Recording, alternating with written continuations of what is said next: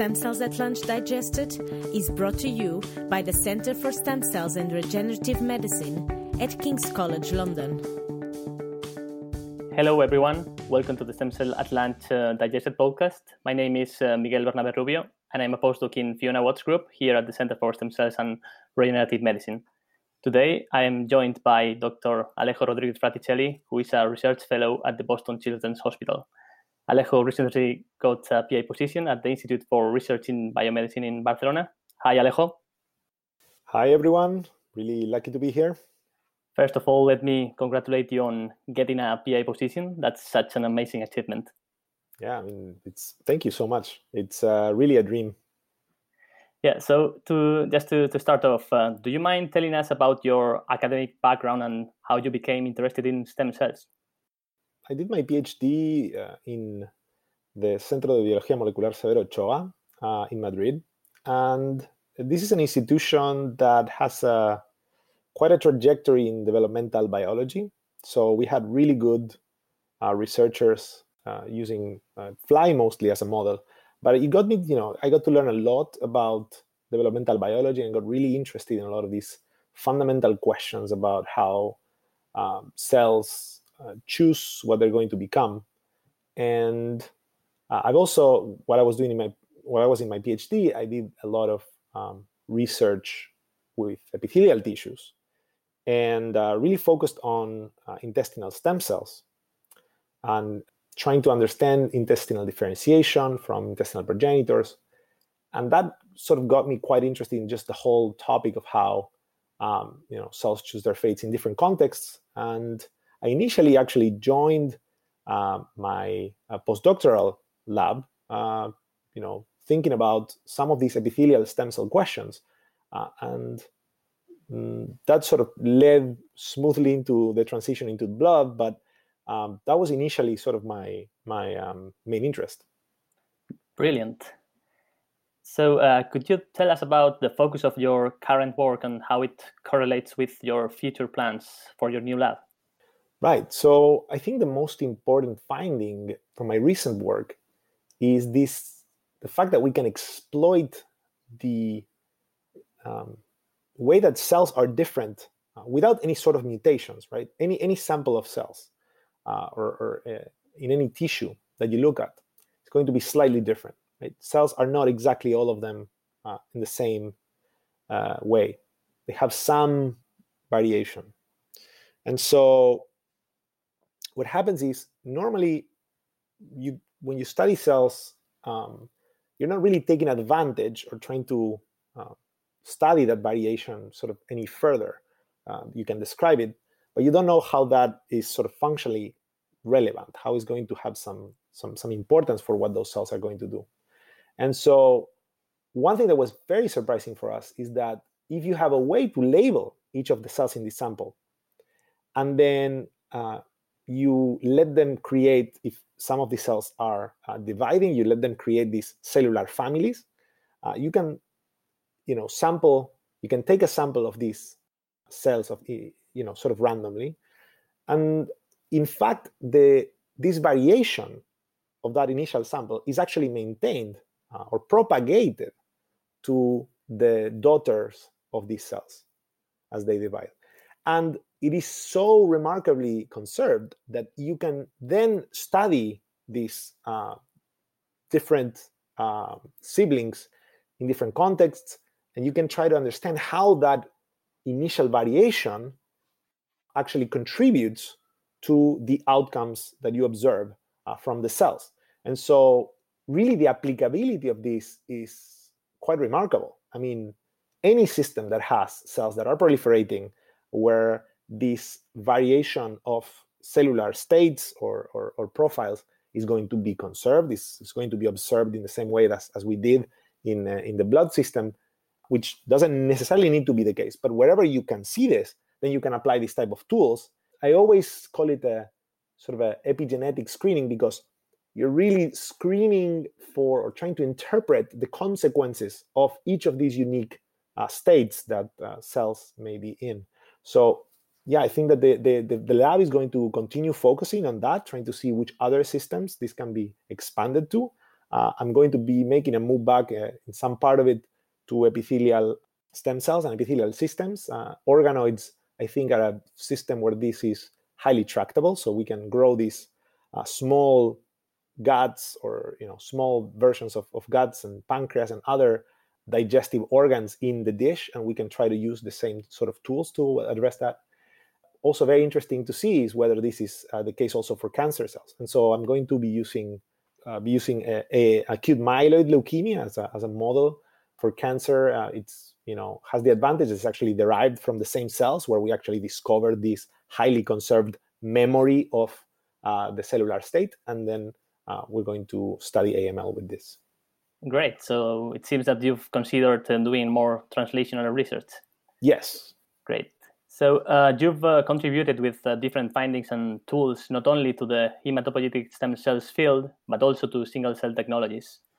So this requires working at the bench and also computer work. Do you mind telling us what is it that you enjoy the most of your work?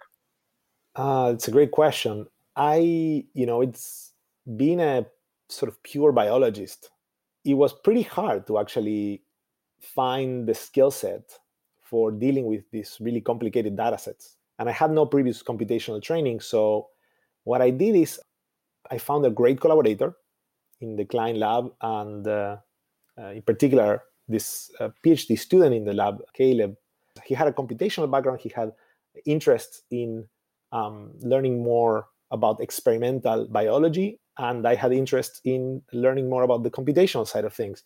So we sort of got together, and as I was teaching him, or maybe advising him and supervising him on some of these experimental things, so he could learn and get better hands on things, I was sort of learning more and more about computational biology, and it really worked beautifully because we developed these sort of methodologies together. And as he got better training in the experimental side, I got to learn all about processing, sequencing information, and running creating scripts and these sort of things, and how to analyze these sort of data sets. I think that finding collaborations was the most fun part of this project, and finding a good collaboration always requires some connection beyond just the professional level as well, and that worked beautifully in my case.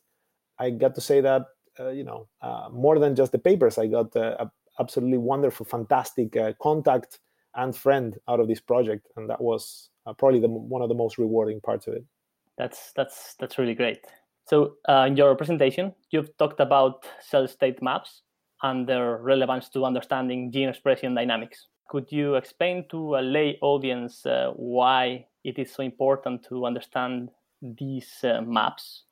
As I mentioned a bit earlier, the cells, every cell in a sample, regardless of what the sample is, from any tissue, they're not going to be all absolutely exactly the same, right? And this heterogeneity or this variation among these cells, one of the ways that it can be revealed is the contents of some of their biomolecules, right? So this can be done at the level of proteins. It can be done at measuring different parameters of these cells. And one such parameter is just looking at the RNA content of each of these cells. And these single cell maps that I was referring to in my talk are really derived from the high throughput analysis of the RNA contents of thousands of cells at a time. Now, what that creates really is a very complicated mathematical problem to try to understand this information, because you have thousands of distinct RNA molecules, each one of them with a unique sequence in each of these cells. So essentially, this creates a matrix, right? This creates a table of cells and features that you are quantifying, in this case, the different RNA molecules. And this is, really complicated to just look at this table and figure anything out, about that sample and about this variation.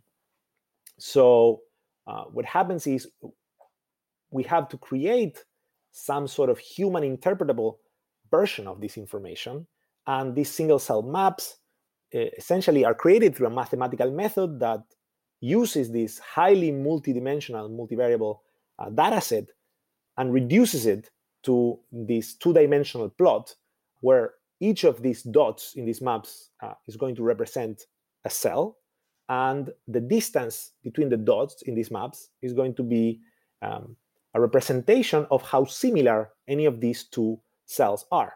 And so you connect all the cells in this map in this fashion, and then you can use these maps to try to understand a bit about this variation that is, again, as I mentioned, present in every sample of any tissue that so far has currently been looked at. Yeah, so it's amazing how you've been able to combine different techniques, cell biology techniques, state-of-the-art molecular cell techniques. So you got a very interdisciplinary background. How important you think it is to have an interdisciplinary background? I don't think it's that important at all. I think what's important is to keep an open mind. You just have to lose fear of getting your hands dirty with some things that perhaps you're not very comfortable with. It's more about getting out of your comfort zone and not being afraid of making mistakes or even seem like you don't know certain things, because you just have to be frank and honest with yourself and realize that no one's going to stop believing in your science because you may not have a certain background.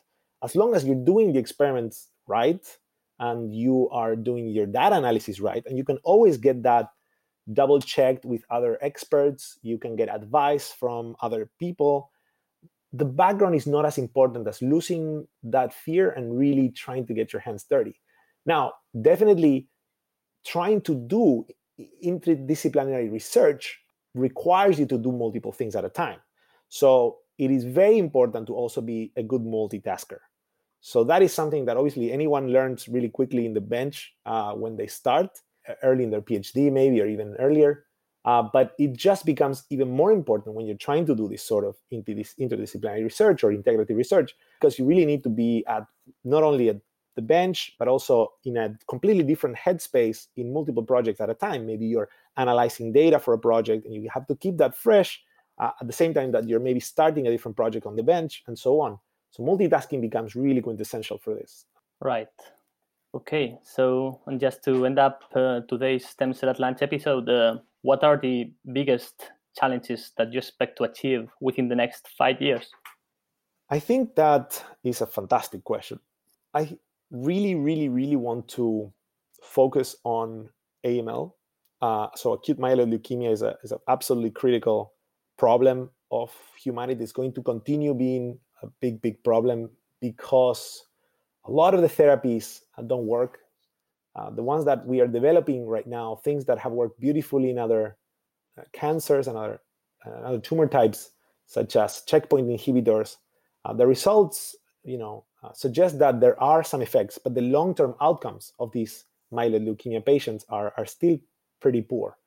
And so one of the advantages is that the more we learn about how blood stem cells work and sort of develop better tools to understand how they work, we can now translate some of these tools to understand this terrible disease and hopefully find a new way, a new therapy avenue that will allow us to change the tables, because definitely these patients are in dire need for some innovation in the way that their diseases are treated. Okay, it sounds very interesting, and it was really great. So thank you very much for joining us today, and we wish you all the best for your future. Thank you all so much for listening.